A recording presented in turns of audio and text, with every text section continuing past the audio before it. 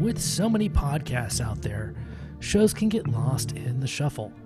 That's why we implore you to check out Too Many Captains. You can find us at amoviepodcast.com. 5 unique takes on Hollywood movies and culture. Find us on Twitter at It's a Film Podcast. Check our intellectual deep dives into theatrical films. Find us on Instagram at Too Many Captains Productions. Unique takes on soundtracks. Find us on Facebook at facebook.com/Too Many Captains Productions. Find us at amoviepodcast.com on Spotify, Apple Podcasts, and Google Play. And now, here comes a new episode of Collateral Cinema. I'm Bo Maddox. I'm Ashley Chancellor. I'm Ian Harper. I'm Lewis. And this is Collateral Cinema and Retro Anime Podcast.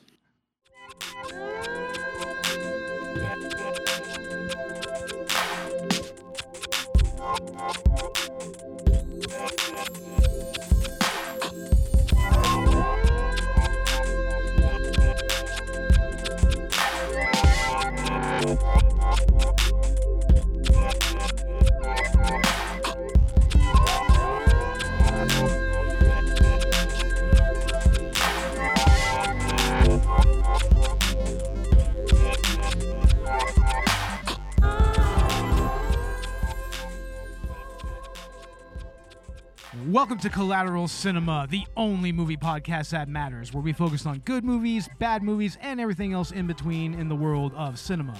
We're podcasting straight from somewhere in South Texas, and yes, my friends, we are a 420 friendly podcast, so whatever you have, be it dabs, blunts, bongs, or joints, smoke it if you've got it. And what's up, Ash? I think it's time we blow this scene. Get everybody in their stuff together. Okay. 3, 2, 1, let's jam. Let's jam. Yeah, and this is quite an auspicious occasion. This is a special episode that we're doing with the Retro Anime Podcast, Ian and Lewis. How are you guys doing? We're good, fine. thanks. Yeah, doing good. Excellent, excellent. So tell us a little bit about your show. I guess obviously the name implies you check out a lot of old school anime. Yeah. Do you want to take the floor? Yeah, so I'll start off. So Lewis is my stepson. Okay, so we're a father and son podcast team. So okay. You know, I'm in my I'm past my mid-40s now. So I got into anime, you know, a long time ago. I got into Battle of the Planets in the late 70s as a young child, and I liked a lot of anime that I didn't realise was anime. And then, you know, when it kind of got licensed and went bit more mainstream in 91 in the UK, you know, I've been a anime fan ever since. So you know, I used to watch a lot of anime, and then Lewis would, when he was, you know, much younger, used to watch anime, started watching it with me, didn't you? So yeah, exactly. I think I remember watching the original Gundam. Yeah, it was Gundam Seed. That was the first thing we watched together. Yeah. Nice. Oh, Gundam Seed we watched. Yeah. And I remember I was obviously hooked on the Western kind of anime localized versions of like Pokemon and Digimon, and then very quickly got adapted into the mecha, and then kind of discovered Evangelion, and then well, that as you do. Yeah, exactly. So yeah, it was very formative. You know, it was great.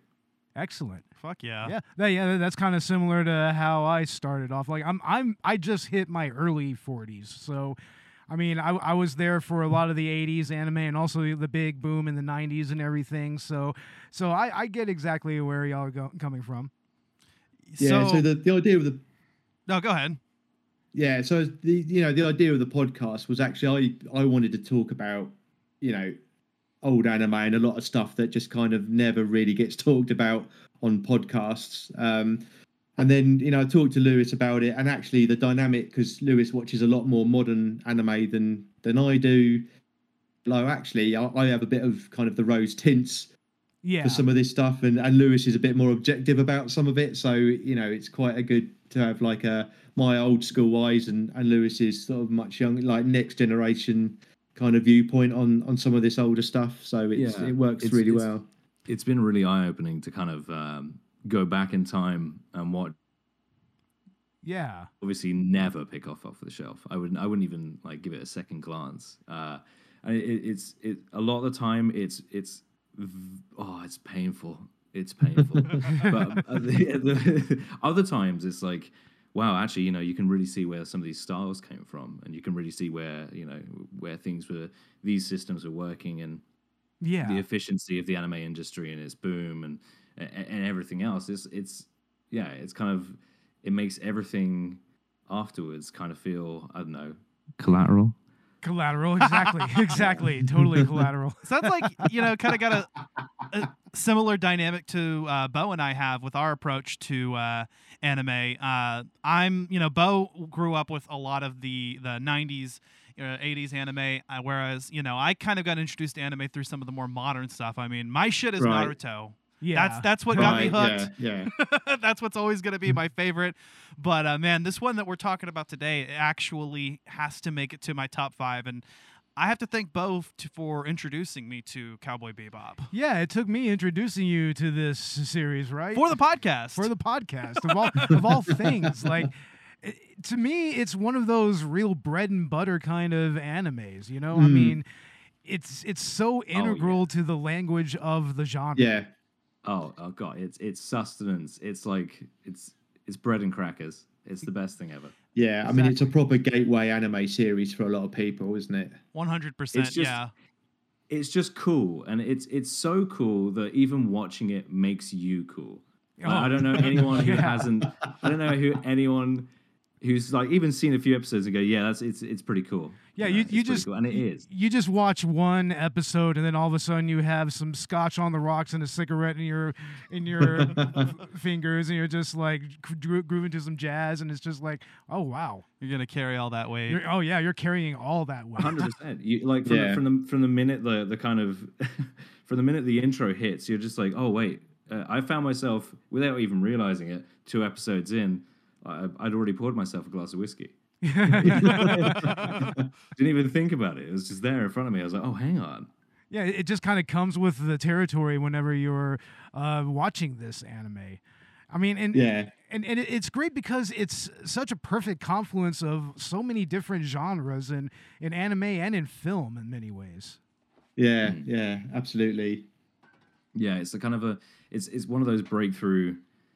I'd say breakthrough. It's 98, so it's still kind of young in its boots, but it really had something that a lot of other series or things fail to do, and it's that kind of that real style, and not a scene is wasted, and everything serves its greater whole kind of thing, like the world building, everything else like that. So. Yeah, just the way that the narrative is constructed, like how you just get like whispers of the overarching storyline throughout, and you also have standalone episodes that are pretty awesome on their own right. I think that's what really makes the series excel, is that it does have a very standalone approach. And what you do get out of character backstories still leaves the characters shrouded in mystery. I mean, there's this overall plot going on with Vicious, but most of Bebop is just day-to-day life with this dysfunctional family. Yeah, and what exactly. What a day-to-day life it is. I mean, it really undercuts like just how boring that type of life would be. Yeah, especially when you put it in the context of interstellar travel and everything, and human beings have branched out across the galaxy. I mean, it just shows that even in 2073, 2083, or something like that, life is just so banal. Yeah, effortlessly transitions the style and the mood and the world of the piece through.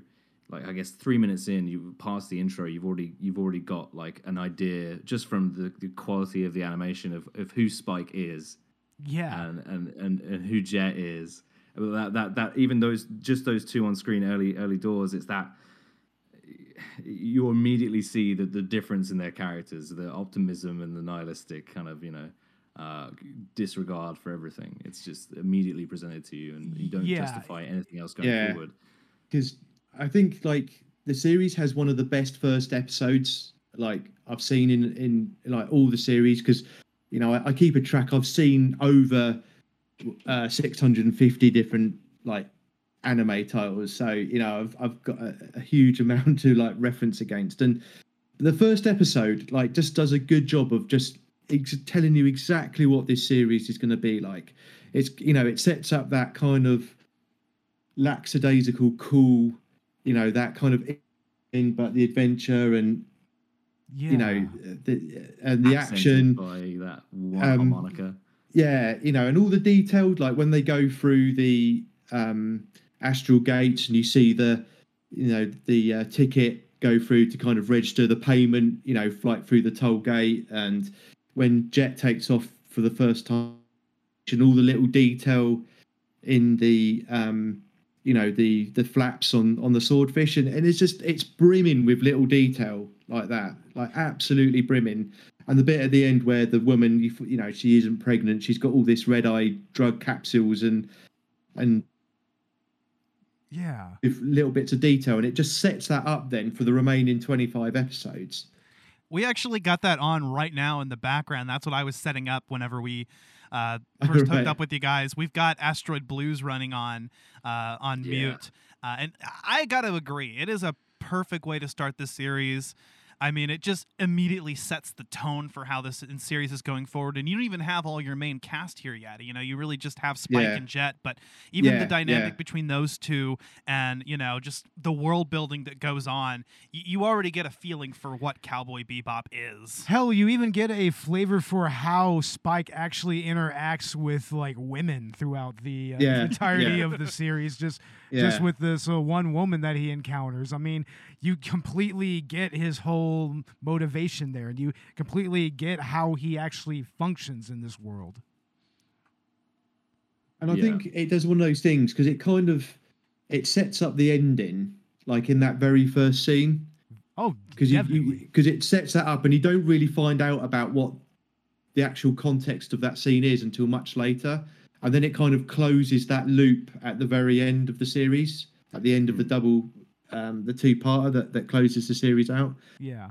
Because Watanabe did a series a couple of years ago called Carol and Tuesday, which effectively is set in the Cowboy Bebop world. It's set on Mars, but it's actually part of the same universe. Oh, and it actually has the same...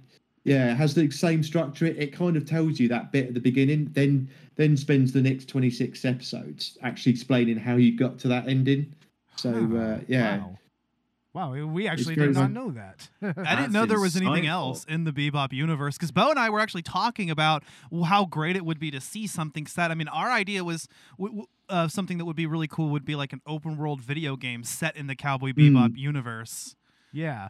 And, there's already precedent for something like that, Like with No Man's Sky, I mean, you have the precedent for having an entire, solar system to explore and whatnot. Yeah, I was thinking much the same that way, Like they've built this incredible world, even down to some of the citizens, like these three guys that show up in a bunch of episodes. Three elderly dudes, like they're always there. Exactly, yeah, they're always there. And I really like about like what you mentioned earlier about the whispers of a storyline.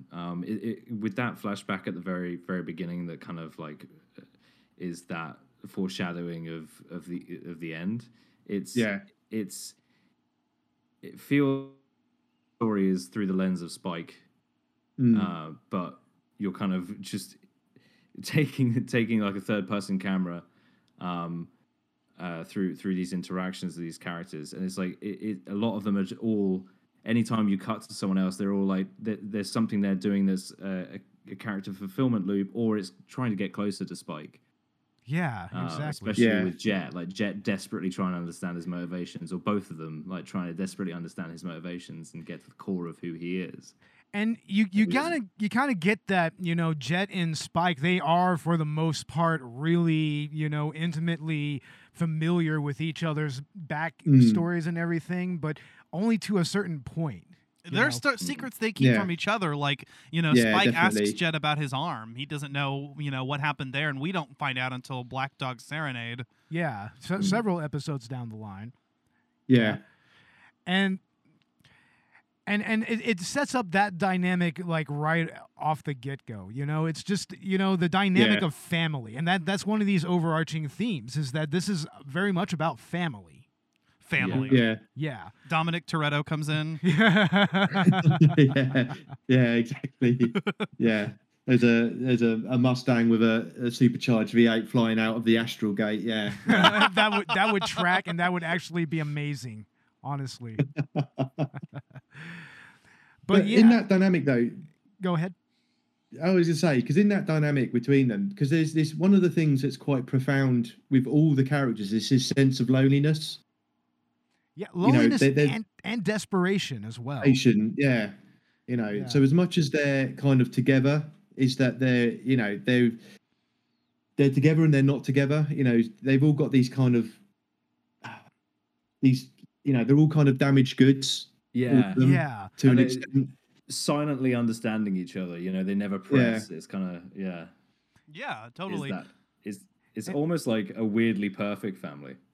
Yeah, very perfect. I mean, it's like, man, if I wish that my family would have kind of just fucked off and not worried about half of my bullshit, And that's kind of what it is with these 4 individuals, maybe 5 with Ein. I mean, you got to kind of include Ein in there. You got to, because, even Ein's got a sort of, intelligence about him. And even he has a backstory to him, kind of. Yeah. Yeah.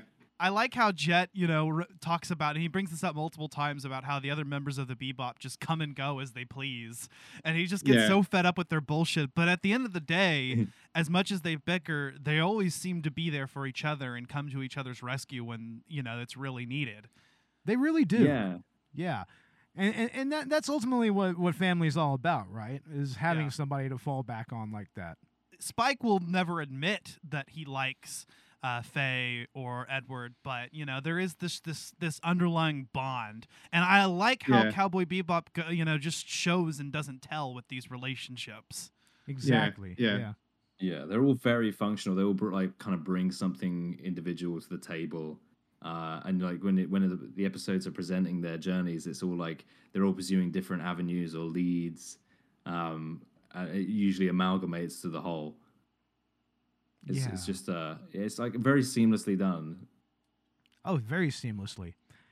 And once again, I just love how all of this is just set to the backdrop of, human beings being out in space. Like the sci-fi elements of it is like, it's very upfront, but it's also very kind of rugged, very worn down and everything, almost steampunkish to a degree, but not so much.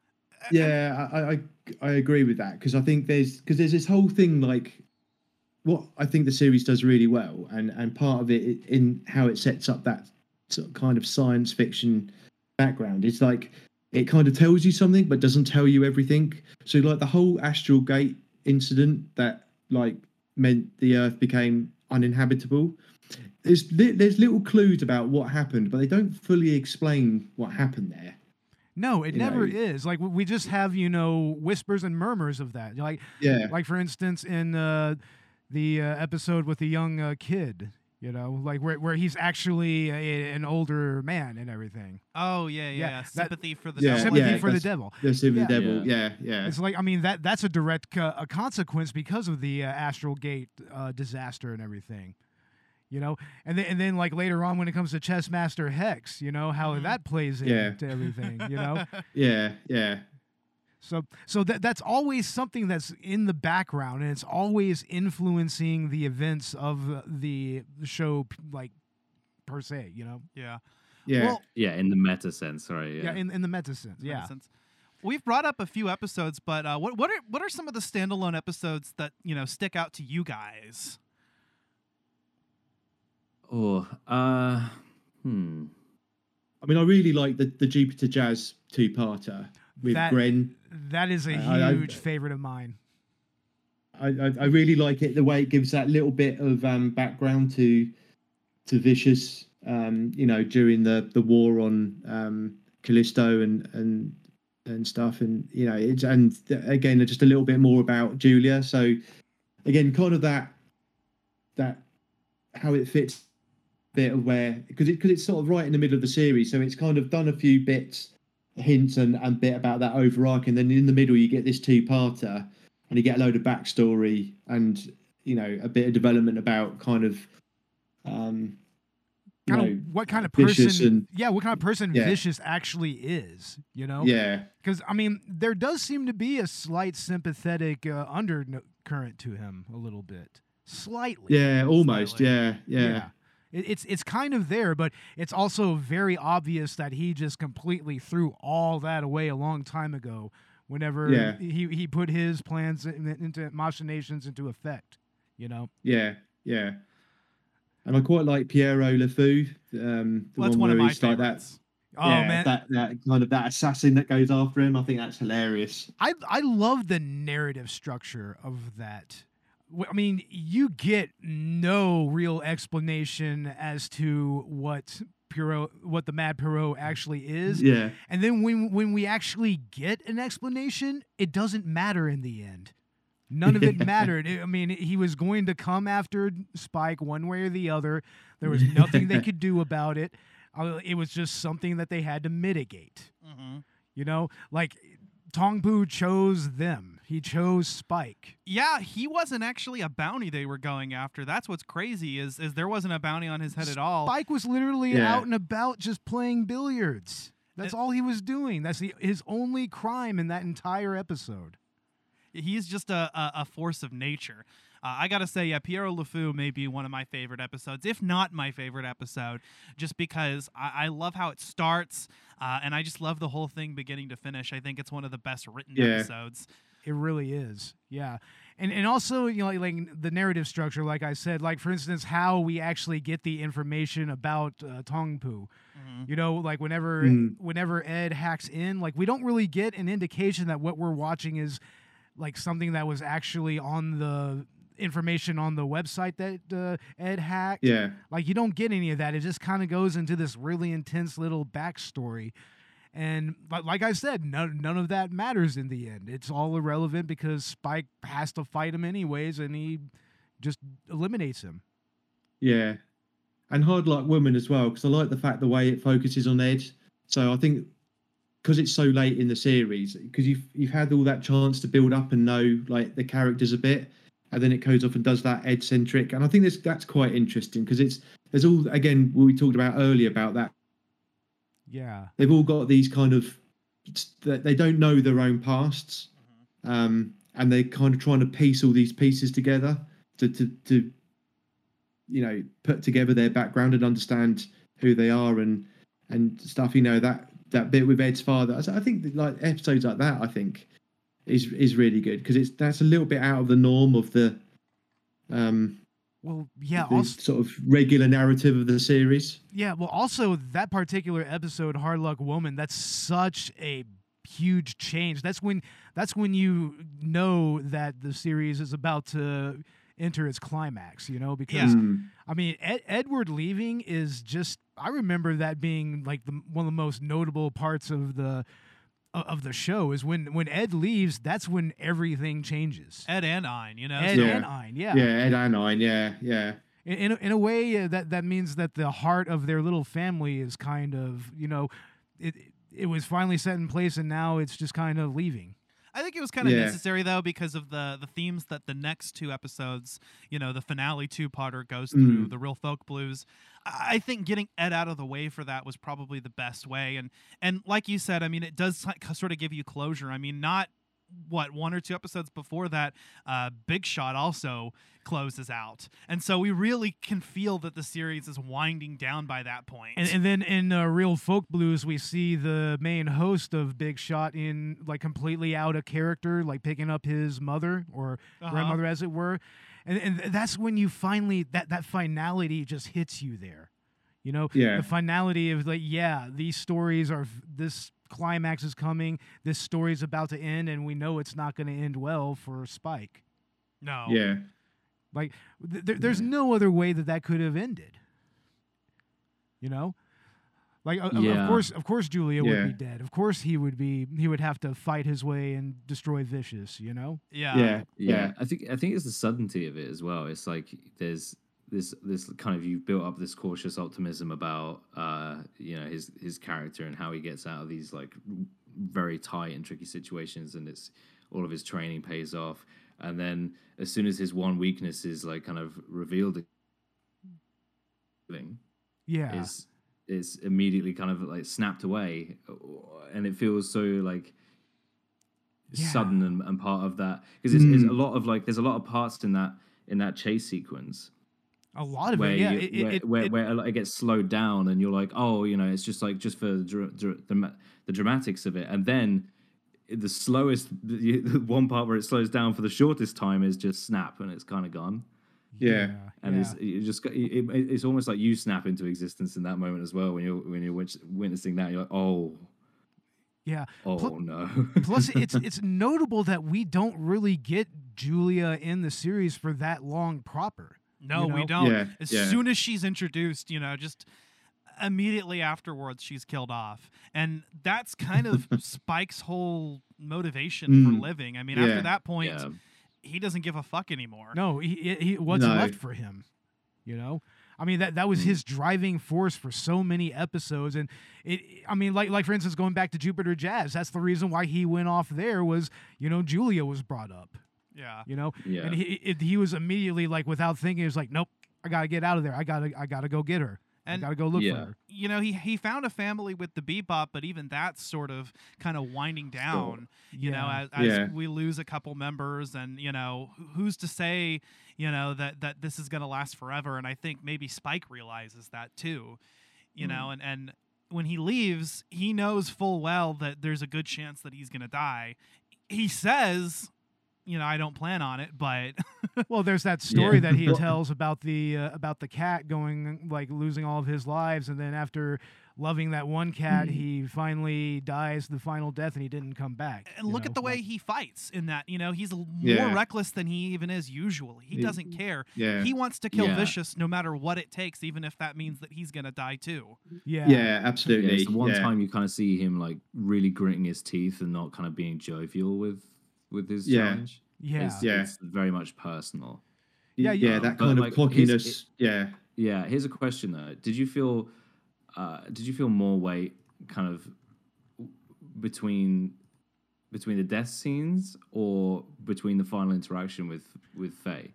The final interaction with Faye, I think, is the heaviest one, because that's when when she's coming to terms with it. Like she just realized that no, this is her family, and now that's being taken from her again. Yeah, definitely. It's almost another death for her in a way.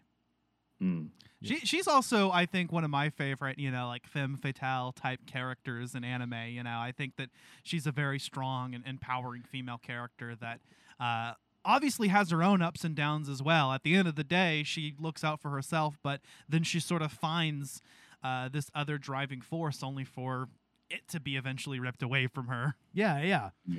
And I think that ultimately what makes Faye so compelling is that, she's just such a blank slate when it comes to her past. And then when we finally learn about that past, it's like there's that real possibility that she may never know who she actually is. It kind of feels like her identity is kind of just, plopped into her lap near the end of the series. And that's why like I'd say it's like it's kind of through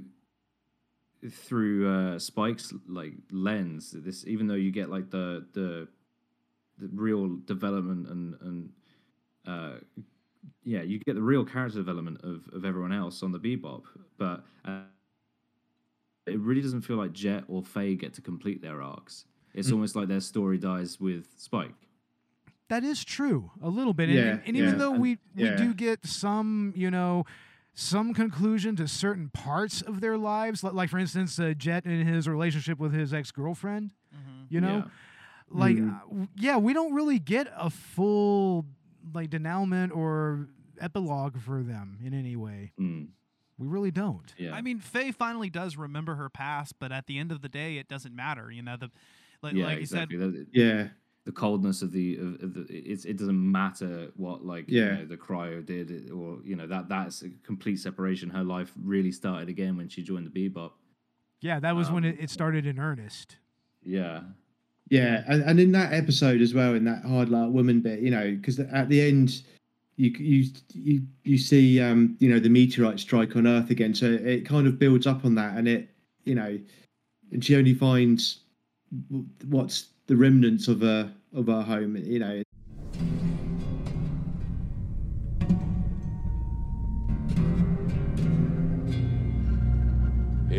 can I tell you? It was the best of times. It was the worst of times. Truthfully, I don't think about those guys much since all that stuff went down. I got this one nailed. Take your best shot, kid. I'm sure she's out somewhere screwing up and getting in trouble. Men are such total idiots. I'm really not up for this.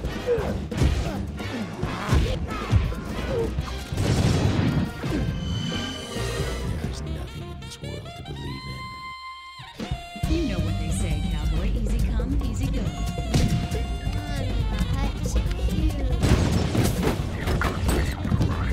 My power is the only power. Get him out and do it quick! Bad dream never wake up from. Your partner's in deep trouble. Let's just say my past is catching up to me. People who go against the city for clues. Now, who's the small fry?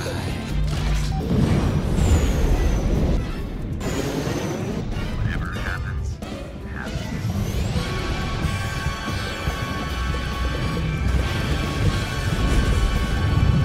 Stay back.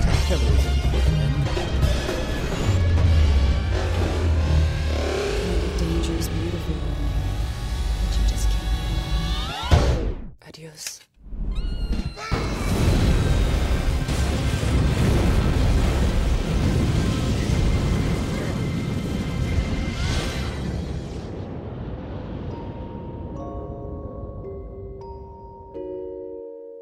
Sometimes it ain't pretty, but it's a living. There's nothing there. It's all behind. There's nothing to further her story as such. Yeah, and it's being repeatedly destroyed by, the rock falls and meteor strikes on Earth. It's just it's every time it's just constantly eroding away, and she'll know there'll be nothing there. There's nothing there now, and it's only going to get worse. It's only going to further erode away. Yeah. So she's never going to know her true past and everything about her past. Yeah. Now it's interesting go ahead. No, I was just going to say, it puts you on a note where you're kind of looking up and just thinking, no, there needs to be more. There needs to be more. And then bang, 2002. Well, it's interesting to juxtapose that with how Ed's story ends. I mean, Ed actually never really lost her father. It's like they were always there on Earth. It's like he was just going from place to place to place. So, I mean, and she actually grew up in that world. She grew up mitigating what was going on with Earth. So, I mean, she's actually very well connected to Earth as opposed to Faye. That's true. I want to. Yeah, and one of the. Sorry, go ahead. No, go ahead. Go. You finish what you're saying, Ashley. Go ahead. Well, I was going to go off on another point entirely. So, well, I was just going to say on the characters bit. So Watanabe 4 years previously had directed Macross Plus, and if you look at some of the characters in there, and especially the lead character in Macross Plus, and he's kind of a headstrong, doesn't really care kind of character, and you can see what Watanabe was doing. That kind of carried into Cowboy Bebop a bit. I think you can clearly see in Watanabe's work that progression, and it's again, because I watched Macross Plus fairly recently, and watching this again, it's like actually you can really see that from a director, from his point of view. It's there's that some things he's done with characters in his previous work, and he's carried it on into this. The dynamic, or is it the? I think it's just the style of the characters because there's a similar character dynamic in Macross Plus, which I think in this is further expanded and developed, because Macross Plus was just for 50-minute episodes or 40-minute episodes, and then here you've got a whole 26 episodes to really flesh it out. So it's really interesting, some of the seeds and stuff you see in Macross Plus, how Watanabe is. Yeah, has I'm developed familiar. it. I'm familiar with Macross Plus. I think I have that on DVD somewhere. Oh, nice. I haven't checked that out. Yeah, honestly, I might have to pull it out and actually compare, because I mean, I didn't even think about that to tell the truth, in all honesty. Because the other thing that's linked is Yoko Kanno's, because she did the score for Macross Plus as well. Yeah. So they had that working stylistically. Yeah, that's awesome. Huh. Well, one more episode I want to touch on before we get into the movie is Mushroom Samba. Ooh, one of my favorite episodes. Yeah. That's a great episode. I mean, they just straight up trip on mushrooms. You know, I kind of want to watch that episode on mushrooms, to be honest. It's just such a standalone episode. It's just, it is off the beaten track. Plus, they give Ed a chance to take down a bounty. How can you not love that? Yeah. That's Edward's approach to bounty hunting. Yeah. You know, Edward is usually, you know, Cowboy Bebop at his computer, you know? Like, I mean, he's always at the computer. But to see Ed actually go out there, like, even take some gear and, like, actively take on a bounty. And also the blaxploitation homage. Oh, my Lord. Yeah. Like, that is so much fun. I mean, you pretty much get Foxy Brown up in that shit. Yeah, definitely. And Dolomite and whatnot. I mean, it's like, damn. Well, I like the way that episode starts with the Bebop in dire straits. Yeah, they're all out of everything, just completely deadlocked. Just pretty much their lives on a daily. You know, and they, you know, that ship kind of just knocks them and forces, you know, knocks them out of orbit down into an ego death trip. You know, it's just that what we were saying, like at the beginning, you know, when we started talking about it, that kind of you know, just that mundane, you know, lifestyle of like in a ship, adrift. You know, bounties, and it's not regular work. You know, you're chasing down you only get paid and earn when you chase someone down. So there's a lot of effort which may not pay off. And I think that episode really sums it up. You know, I think that really epitomizes that. It's a great motif though that's like used from the get-go. So it feels very like it's almost like you remember Red Dwarf?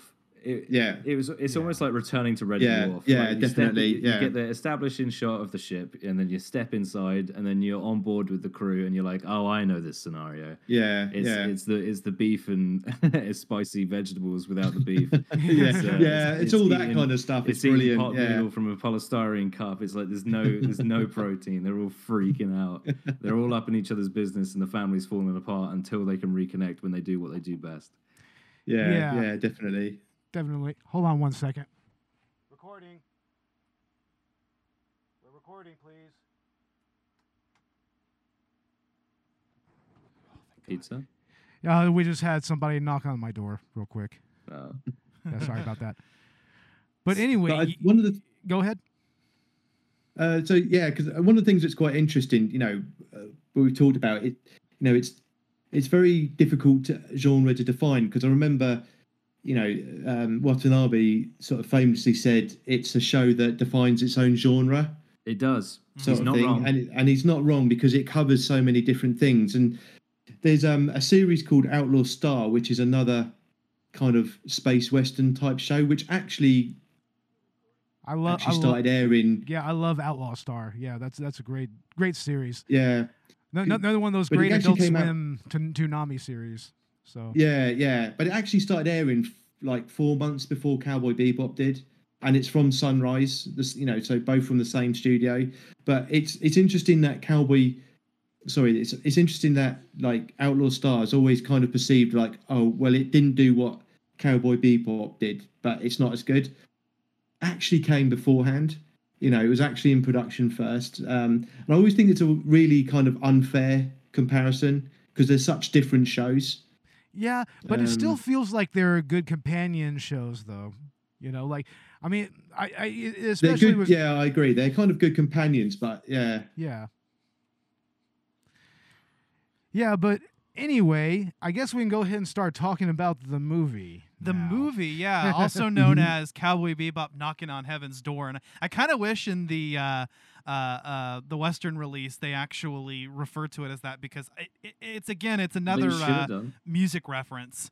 but also Yeah. directed by Watanabe. And I think it feels like an extended Cowboy Bebop episode, except instead of 20 minutes, it's 2 hours.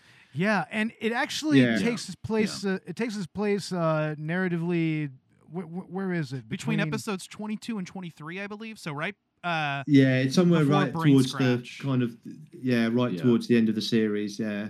'Cause Yeah. it was between a break in the series, I think, a prolonged one where it dropped. That would make sense, but yeah, no, like narratively, it takes place between those two episodes, so sort of towards the end, but before Big Shot ends, I believe that was one of the ways that they used to determine its placement, and it takes place on Mars, which is referenced as early as the first episode as you know the place where rich people live.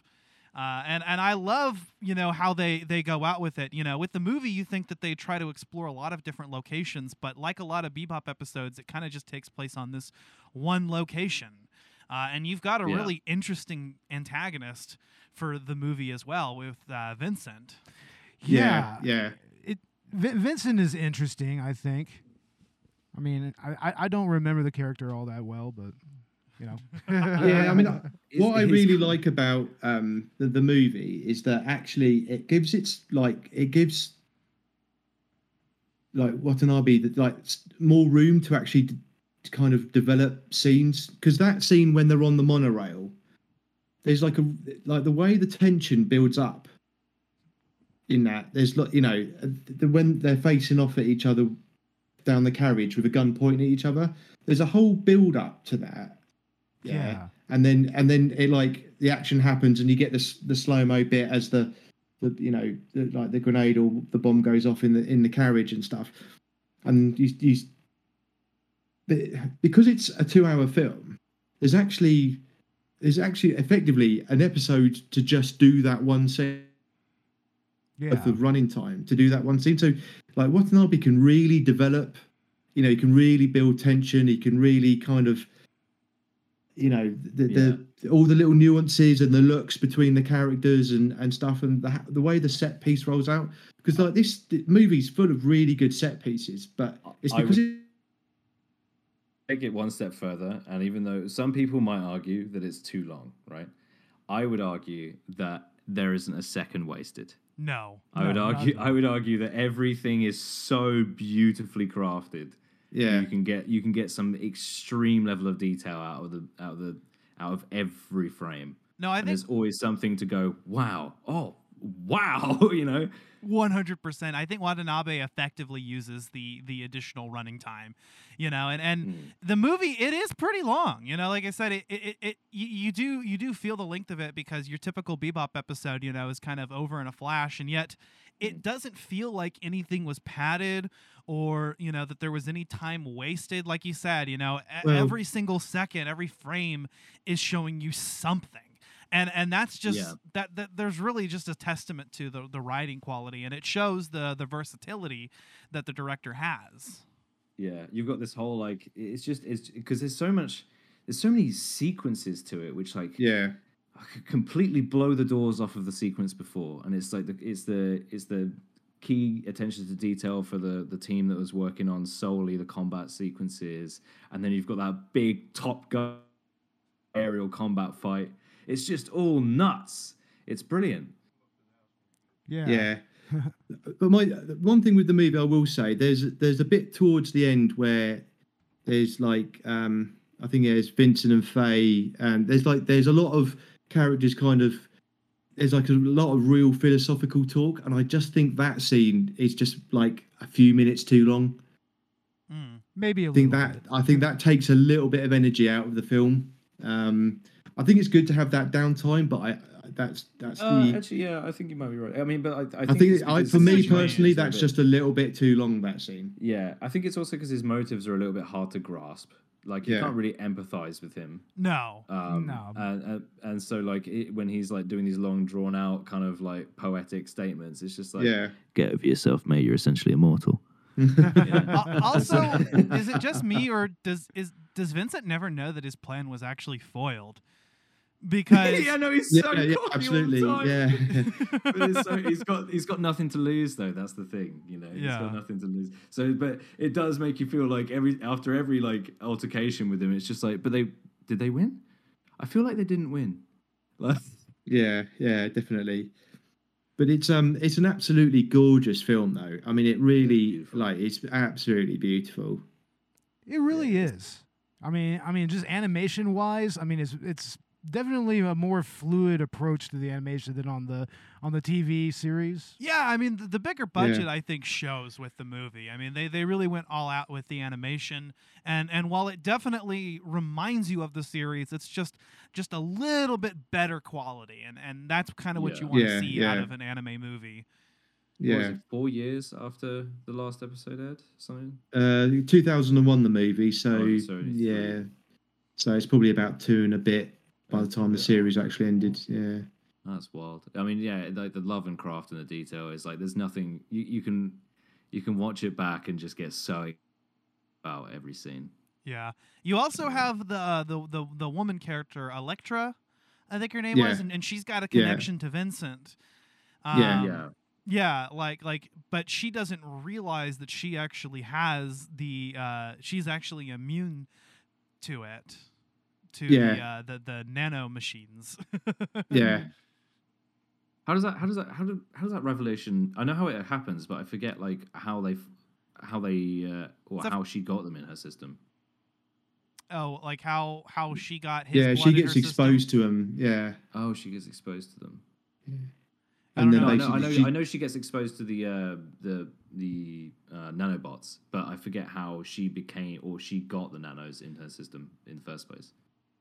Yeah, That's and the I gap just in my watched it memory. yesterday, and I'm kind of glossing over it too. But at some point, I guess she got his that's blood. the one thing. Like I concentrate on that like often every time I rewatch this, and it is the one thing my brain constantly glosses over is how did she get the nanobots? Yeah. I forget. I don't remember, but I like that. There's a scene where they're both Spike and Electra are in the prison together, and he actually alludes to Julia for a moment, and kind of shows this vulnerability that we don't even see with members of the Bebop very often. And I think it's interesting that Spike, consistently has this connection to women. I mean, we kind of see it in the beginning with Asteroid Blues as well. Yeah, and throughout the series. That connection is very understated in many ways. Like he's like it seems like he's not trying to like romance every one of them. No, honestly. He just has a way with, connecting with them that, he can lower their defenses a little bit and actually become friends with them easily, you know? I mean, he's a space cowboy. He's elusive. He's sexy. Yeah,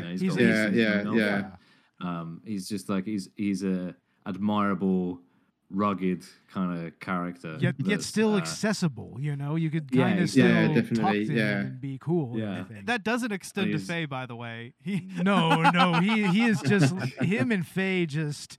They were at each other's throats pretty much from the get-go. Yeah. Yeah. Well, when they first met, I mean, they had a little bit of a flirty thing going, like when they were at the casino and everything. Right. But, I think it's because, like, Faye gets used for comic relief before Ed joins the group, Yeah. Right. She stops being the comic relief as soon as the wacky hacker kid, like, fulfills that role. And so then after that episode, like kind of like they start pouring that up between Spike and Faye again. Even then, Faye can be pretty funny though. She that's true. Yeah, she has got her scenes. She's got a more serious role in the movie, I'll say. I mean, Vincent, I guess, kind of feels a connection with her and wants her to be like the sole survivor with him or something. And there's a scene that's a little uncomfortable where he like cuts her top and shit. There's that scene that is quite it's a little not so much rapey, but just kind of Yeah. Well, it's that threat, isn't it? It's pretty up there. I was going to say it's kind of getting pretty rapey. It's yeah, like non-consensual knife play. No, I mean I've got that in my notes that's quite a fairly uncomfortable scene. I love that. I got that in my notes. Not okay. Yeah, and it's weird because even in the original series, you don't get a whole lot of that. No, you don't. You don't. Not at all. Honestly, I mean, it's still gutsy and macabre, but it's not, and it really never crosses that kind of like that line. Yeah, no, it doesn't, and that movie, the movie does kind of feel like a little bit more mature as well. I think just in general, its tone is a little bit dark. It doesn't have the same tongue-in-cheekness that the series can have. No, it is. No, that's something you said, Lewis, as well, didn't you, about the difference in like Spike's character in the movie? Yesterday, actually, when we were like having a catch up, there's a serious difference in Spike's character, which does feel a little bit juxtaposed against where it should sit in the series. Even though things are like ramping up and everything else, this one kind of job is occupying his whole mind. Yeah, well, I mean, it's only like the largest bounty in Mars history and everything. Yeah, exactly. Yeah, it's just, that's true. But like it does serve as as a standalone piece when it kind of replays the introduction of the first episode in the series, in the movie, where it's got the sexy space undertones and there's all this jazz music and great, you're immediately captivated by the soundtrack and it immediately replays the familiar scenario. So it's introductory to people who are watching it for the first time, and it's so familiar to people who know the series. It's a meal between Jet and Spike. Right? The movie's opening is actually, I enjoy it quite a bit because, like you said, I think it's good for even people who haven't watched the series, and for people who have, it's just more of these characters, and you get to kind of, nibble on it a little bit more. But it's a good introduction, so much so that the scene almost line for line was copied into the Netflix series. Actually, they actually used the. Funny enough, they used some of the lines from the opening of the movie. Really? I didn't watch the Netflix series. You didn't miss much. We won't get into it too much. For what it's worth, I think that they did nail the characters. The casting was really good. And I do like that they referenced the movie by using that opening scene. They even, like I said, line for line, they said, I'm just a good old fashioned just a humble bounty hunter. That's what he says. Hell, they even jocked some scenes from some of the manga even in that series. I haven't read the manga. I have. I think there's a certain difficulty that, much like the live action versions of things like The Lion King. There's a certain difficulty when there's such an image held to mind of this imagination and this fantasy scape that's so well captured through animation that it's just untranslatable. I completely agree with you, Lewis. I think that's absolutely stylistically. There's really nothing you could do unless you're some savant level art director working together as a team seamlessly. It's just one of those. Like you said earlier, it defines its own genre, and it just cannot be recreated or interpreted into something like a live action series. I agree.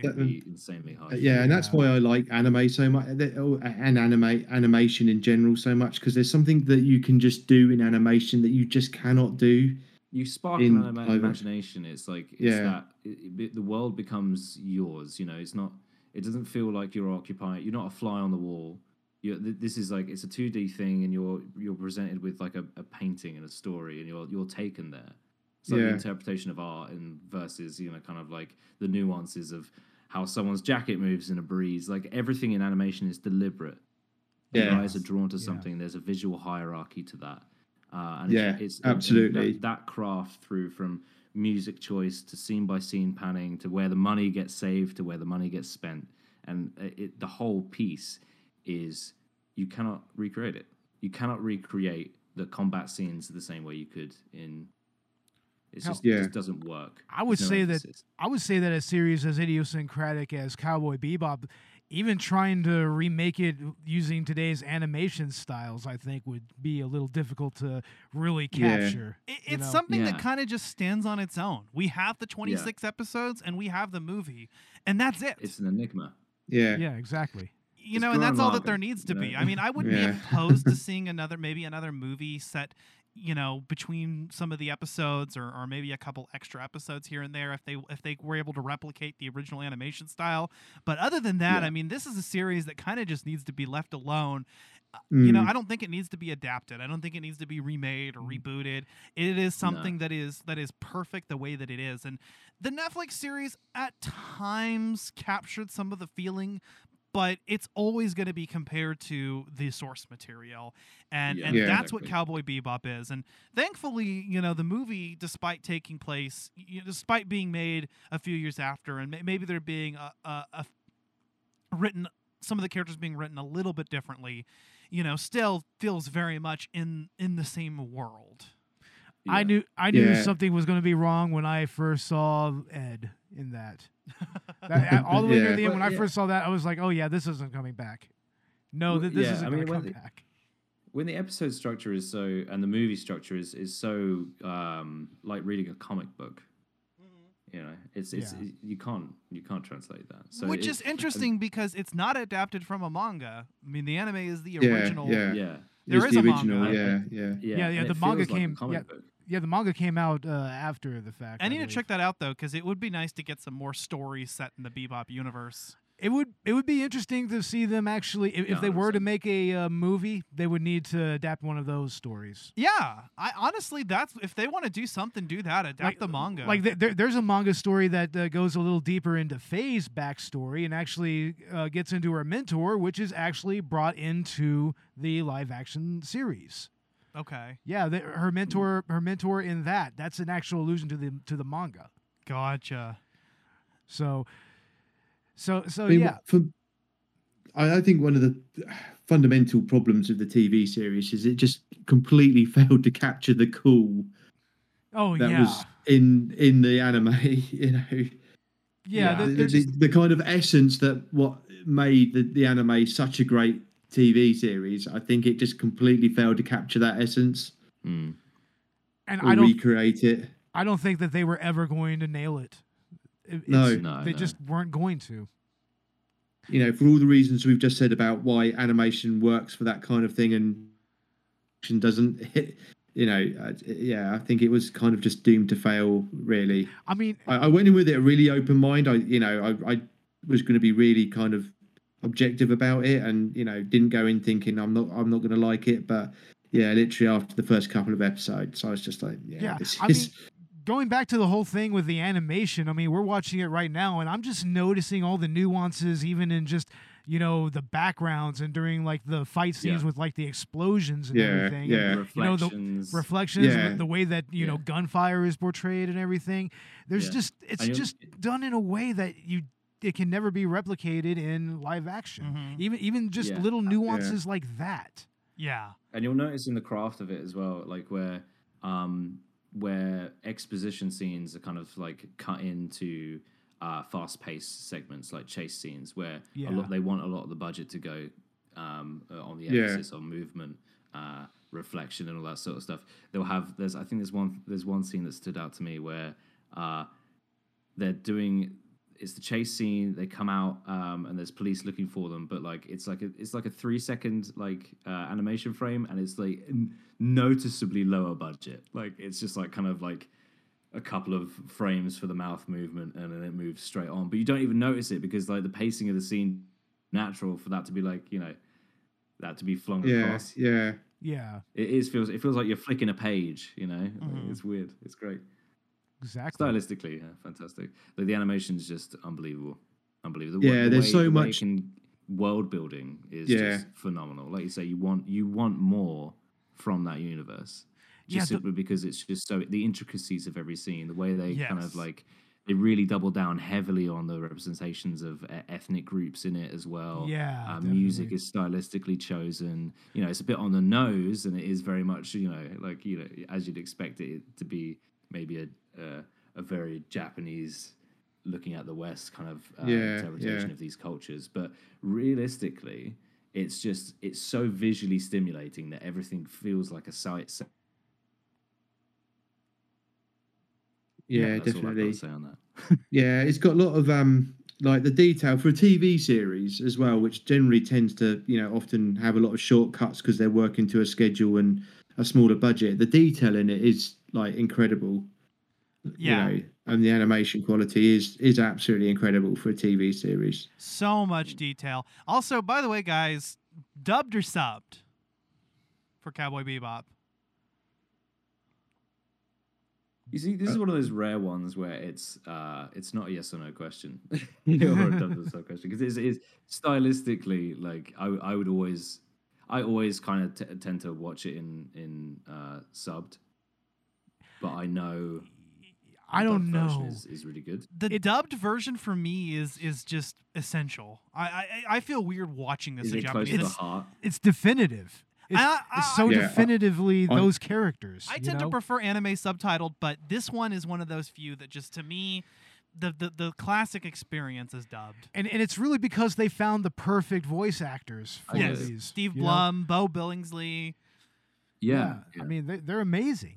Yeah, it is one of those rare ones. It's like I know the feeling. I wouldn't say I have that feeling of it being right for Cowboy Bebop because that's the first way I watched it was subbed. Yeah.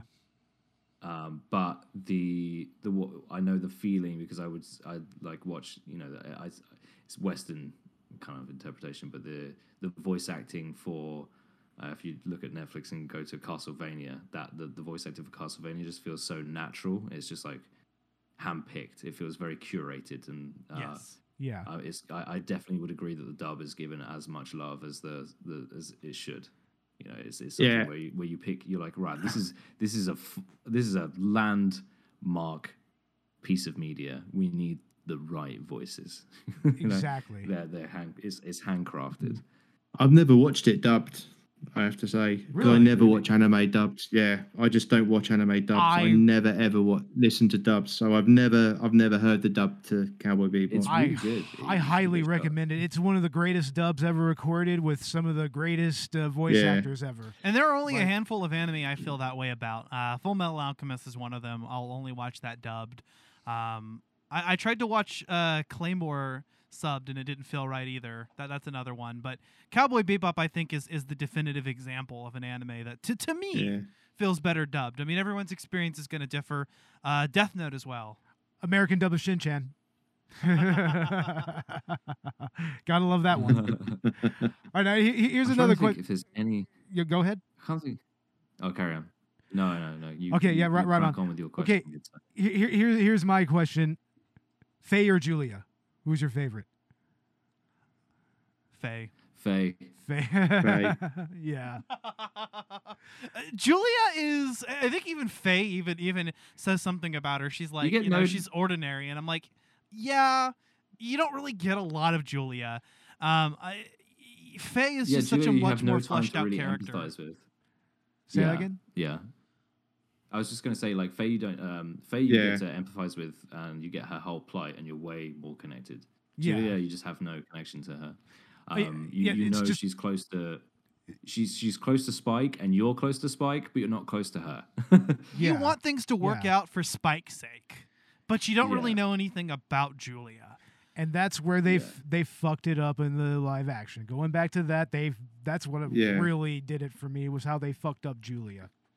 Yeah. For me, Julia just feels a bit like you're kind of fairly standard femme fatale, almost. Yeah, it is. So, it's not given as much attention as it probably should. No, she's not given it as much. No, it just goes back to the narrative, to how she's portrayed in the narrative. Yeah. I mean, she's pretty much like she's almost the MacGuffin for Spike for pretty much the entirety of the series. Yeah. She's kind of a MacGuffin. Yeah. Whereas Faye is her own person. She's her own character with her own arc. And, whether or not that arc is tied up as, as much as we would like, and, as we get as much closure as we feel that we need with this character, you still spend a lot of time with her. And, she just feels like an integral part of the series. and you know she has her ups and downs, and you get to understand her character, you know, almost as well as you do Spike or as well as you do with Jet. Yeah, yeah, And a little bit more than you do with Ed or Ein, I would say. yeah. Yeah. You know, Yeah. I would say a spin-off with Ed and Ein would be amazing. Seriously. That would be a great series. I need Yeah, some more, yeah. even if it's just a little OVA or something like that. That would be perfect. I'm glad that the movie, you know, even with the more serious tone that it took, still had its Ed scene. Yeah, it did. Yeah, you know, you still get that scene with Ed kind of walking door to door doing trick or treat way before Halloween even starts. Yeah, Oh, yeah. right, yeah. Oh yeah. But one more question. What episode from the original series do you think would be the best episode to show someone who has never watched Cowboy Bebop? Like what would be the best introductory episode? Oh, episode 1. Episode 1, yeah. I was gonna say Oh, Asteroid Blues. It is the Asteroid perfect Blues has introduction to. to the series. It's the perfect, yeah. Like That you, is you true. get, Yeah. it immediately Yeah. sets up like you Yeah. know exactly what you're gonna get. Yeah. Like 15 seconds in, you've got space western, slightly steampunk. You've got yeah, like an incredible build up of like cinematic scenes showing off. It's just so wonderfully crafted. Yeah. I can't, Yeah. it's definitely Yeah, it has got a very, very good. Like I say, I think it is one of the best opening episodes of any series. There's a few like Armature Votones, I think, has the best opening episode of any TV series. But Cowboy Bebop's exactly for what Lewis just said. I think it just sets the whole everything you need to know about Cowboy Bebop and what to expect in the remaining 25 episodes. and it's very Western friendly as well. Like it's Yeah. very, Very definitely. Western friendly. Now, Yeah. now the see, narrative structure is very me Western. personally, I would show somebody Toys in the Attic. That's a good episode too. Honestly, Yeah. Isn't it? what's To be what's good- honest, I think that is my weakest episode in the whole Really? series. That's one of my Yeah. favorites because it's a straight up horror movie. It's a standalone horror story. I like it quite a bit. Yeah. Yeah, and it has all those Yeah. great little allusions to like The Thing and Alien and all that. You know, like I mean, Yeah, and I What get all would the be the- riffs and reference to it, but I think I don't know. For me, in the flow of the whole series, I think I don't know. I just kind of feel it spoils the flow of the series a bit. That episode. yeah, I don't know that I would if I'm show it honest. to somebody first. yeah. I Yeah. would show it as a example of what a standalone episode would be like. Just take it out of the overarching story and everything, and it's just like just a typical story for the Bebop. It's like, to me, that's like one of the better ones. That's true. It is one of the better standalone episodes. I mean, it's definitely up there for Plus, me. plus you get a little bit of the inner dialogue for each member of the Bebop. You know, like you kind of get a better grasp of what Yeah. their characters are like. It's got a fun structure too. The whole episode. Yeah, with the lessons and everything. Yeah. Yeah, and then that Yeah. ending is just superb. I think. The lesson learned is, don't leave stuff in the fridge too long. No, don't leave stuff in the fridge. that is sage Yeah, advice that's like right there. that's those episodes remind me of Red Dwarf in that way. It's kind of got that, Yeah, kind of, yeah. you know, everything's happening in isolation kind of things. These guys are solely responsible for their own chaos. And the plot isn't I think the immediately weakest resolved. No. Exactly. I think the weakest episode to show someone for the first time would probably be Gateway Shuffle. Yeah, probably. It's just a bit Mm. it's a bit entrenched and off beat, I guess, for the rest of the series. Because Honky Tonk goes like literally the episode before, it's a complete tonal shift in Gateway Shuffle. True. How Yeah. about Feels a lot Heavy more Metal slapstick. Queen? How about Heavy Metal Queen? That's a fun one. That's a fun episode. Remind me. The space trucker episode. You know, it had VT. Oh yes, yeah. I think that's a pretty kick-ass Yeah. episode to show, like, people who may not have ever heard of Cowboy Bebop. It's like, this is a best Yeah. example of how the series works. Yeah.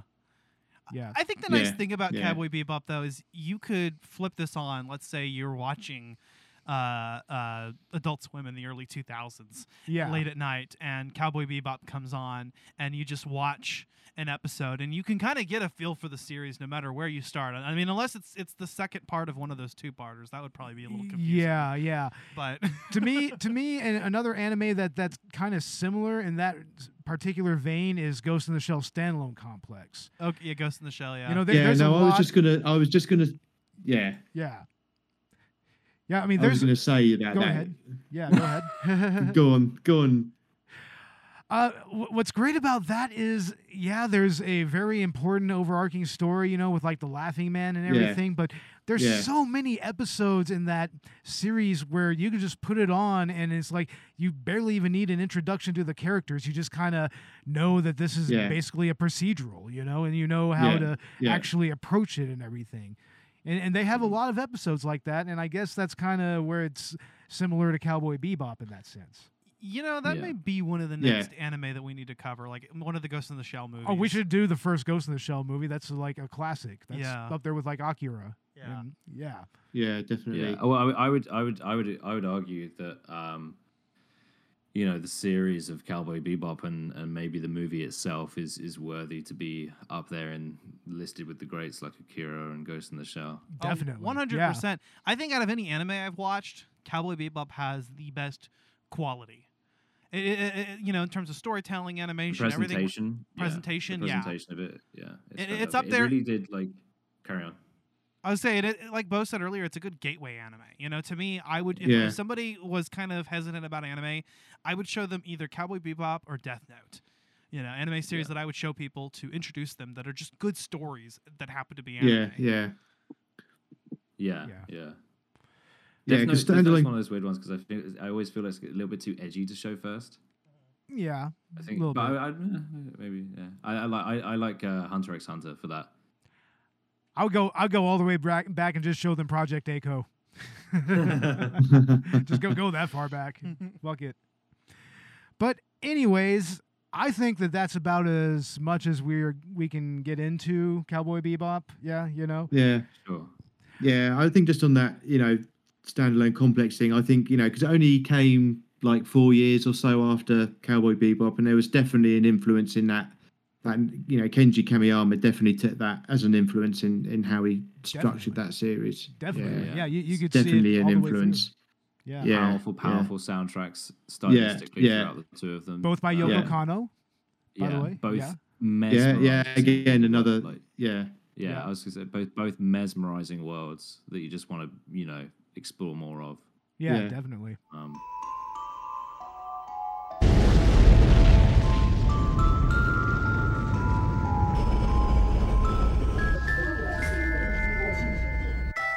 Just a dream.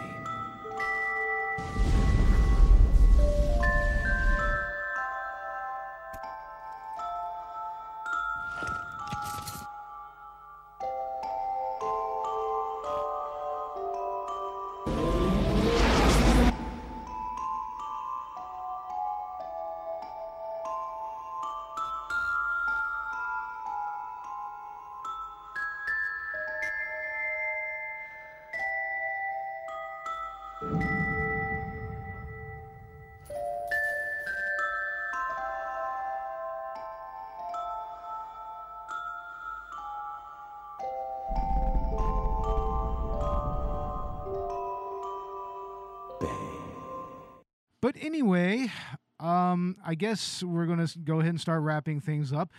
Go ahead and tell us where our listeners can find your show on the social medias and on whatever podcatchers or whatever. Yeah, so you can find us on Twitter at Retro Anime. You can find the podcast almost anywhere. So we're on SoundCloud, Spotify, Amazon, Apple Podcasts, or whatever it's called these days. So yeah, we're literally everywhere over the internet, and anywhere that does podcasts. But you can find us by searching for Retro Anime Podcast. You can't get rid of us. You can't get rid of us. No. Excellent. Yeah, and is there anything coming up in the pipeline for the show, like any special episodes or anything like that? What's next, E? So we're doing a bit of a slice of life episode next. So we're doing Yagami's Family Affairs and Toei, a couple of late 80s, early 90s OVAs. Nice. And then we've got some interesting kind of war kind of films from the 80s, but using animals to kind of tell the story. So that one, that's going to be quite an interesting one. Yeah. All right. Yeah. What what would you say is our favorite one we've done recently? We've done. I quite like the City Hunter episode. That was a good one. Yeah, City Hunter. I would also say Vampire Hunter D. Yeah, the Vampire Hunter D one was a good one. Yeah. I do love Vampire Hunter D. That's one of my old school favorites. Yeah, it was one of those ones that like I loved that. That was really cool. That is that is a very, very. I mean that because that film. I mean, I remember watching back in like the mid '90s or whenever it first came out, and it's such a timeless film. It really is. It really, really is a timeless film. And then Bloodline is a great film in its own right. Fantastic. Yeah, I'd forgotten actually how good Bloodline was. To be honest, so good. Really good. I think watching that and then watching Castlevania on Netflix made me enjoy Vampire Hunter D and Castlevania more. I love that kind of era. Set. Yeah, definitely. Yeah. Well, it's been a pleasure. Thank you for having us. Yeah, definitely. It was our pleasure having you guys on the show. We would love to have you back on the show again to talk about another anime movie sometime. Yeah, like I said, I think naturally Ghost in the Shell would be a good place to go next. But at some point, I may want to indulge myself. And do like a Naruto movie or something too. If we're going to do that, then we need to bring an Inuyasha movie out. Because that's closer to my generation. We could also do Trigun. Trigun. Oh yeah, we got to do Trigun. Hell yeah. Especially with the new series coming out. Yeah. There's a new Trigun. The new one. It could be good to get ahead of it. Yeah, definitely. It's kind of a good companion piece to Cowboy Bebop, another space western. It is. Yeah, it is. Yeah, that's I love Trigun. Good old Vasha Stampede. Well, Ash, what's going on with Collateral Gaming? Well, one of these days we may actually get our part 2 of our season finale out on Fire Emblem: The Blazing Blade. Shit's been hard to coordinate, but eventually that's happening. Hopefully by the end of this month, and then we will be starting up season 5 of Collateral Gaming with Final Fantasy VII and Final Fantasy VII Remake. Let me tell you, I have been sleeping on this game for too long because it's fucking amazing. It really is. It's one of my all-time childhood classics. I know that game practically like the back of my hand, and I'm looking forward to talking about it. So, yeah, that's how we're opening up the season. It's going to be a 2-parter. We're going to talk about Final Fantasy VII, the original, and then Final Fantasy VII Remake, kind of comparing and contrasting the two. And that's going to be a lot of fun. I have been thoroughly enjoying both of those. Yeah, they're both amazing games, and I'm having fun playing my file on my PS Classic. I mean, I'm just sitting there grinding and grinding and grinding. I'm not even like a quarter of the way through the first disc, and I'm already at level like 60 and everything. I'm like, I know this motherfucker loves to grind. You know, I grind like heavily in my RPGs, heavily. So yeah, that's going to be a lot of fun. And you can find Collateral Gaming in the same places we can find Collateral Cinema, right? That's right. Wherever you get your podcasts. Yep. And also on Twitter, on Facebook, on Instagram. You can find us there. And also check out our Patreon. We have exclusive full-length movie commentaries. And maybe during the interseason break, before Season 6 starts up, we should get a couple more out. Namely, the Buttercream Gang. Buttercreamers. Buttercreaming for life and for fun. That's right.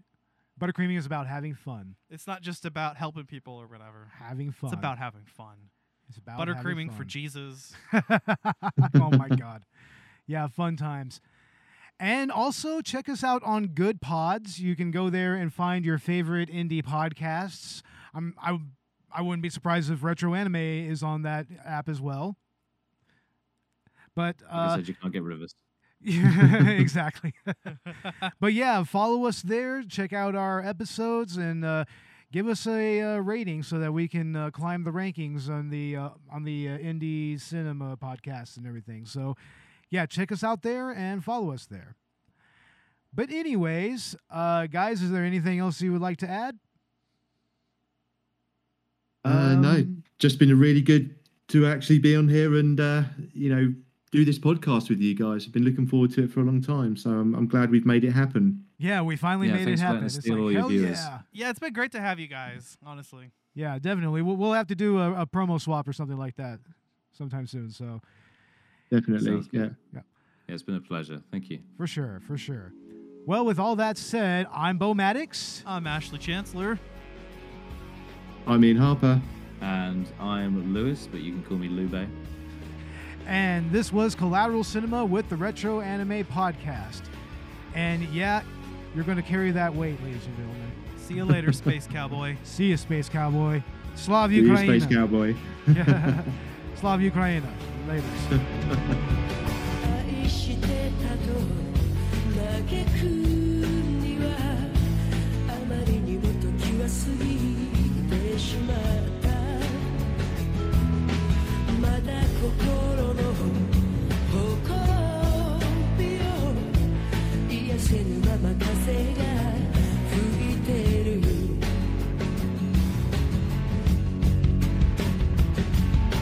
一つの目で明日を見て一つの目で昨日を見つめてる君の愛のゆりかごでもう一度安らかに眠れたら乾いた瞳で誰か泣いてくれ